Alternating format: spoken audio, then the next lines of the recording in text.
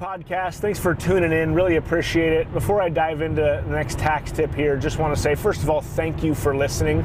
Also, if there's any of these tax tips that you hear that you think might apply to you, there's a lot of nuances with them. So I'd love the opportunity to meet with you, do a one-on-one consultation. If that's the case, go over to Instagram, hit me up at Tyler McBroom, shoot me a direct message. Let's set up a time to talk, and would love to help implement these things for you, help save you some tax dollars. And without further ado, here's the podcast.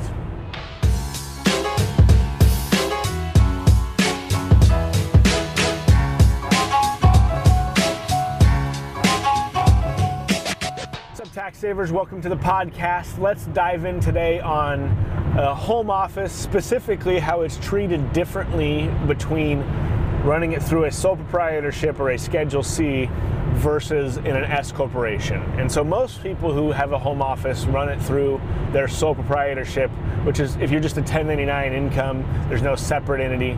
And how you treat that is there's a form on your personal tax return called the Form 8829, and that's where you report all of your expenses on the home office. So you report all of your mortgage interest, all of your property taxes, all of your utilities, and then you report the square footage of the home, and then your business use only, and then it calculates a percentage and calculates it for you, and then automatically deducts that from your Schedule C income. With an S corporation, it's a little bit different because there's no direct form that does the automatic calculation, so you have to do a manual adjustment. And what you do is you take all those same expenses, and your preparer will or if you're doing a return, you do it yourself, but you pull it up, say on a spreadsheet, and calculate that business use percentage and multiply all of those expenses to get a gross whole home office deduction.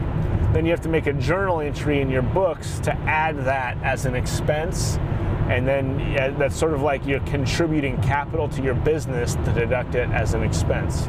And then you want to make sure that you pick up whatever is the non-home office portion of your interest and property taxes and add that to your itemized deductions, but not the full amount. You have to deduct whatever you're adding into the S corporation as a business deduction.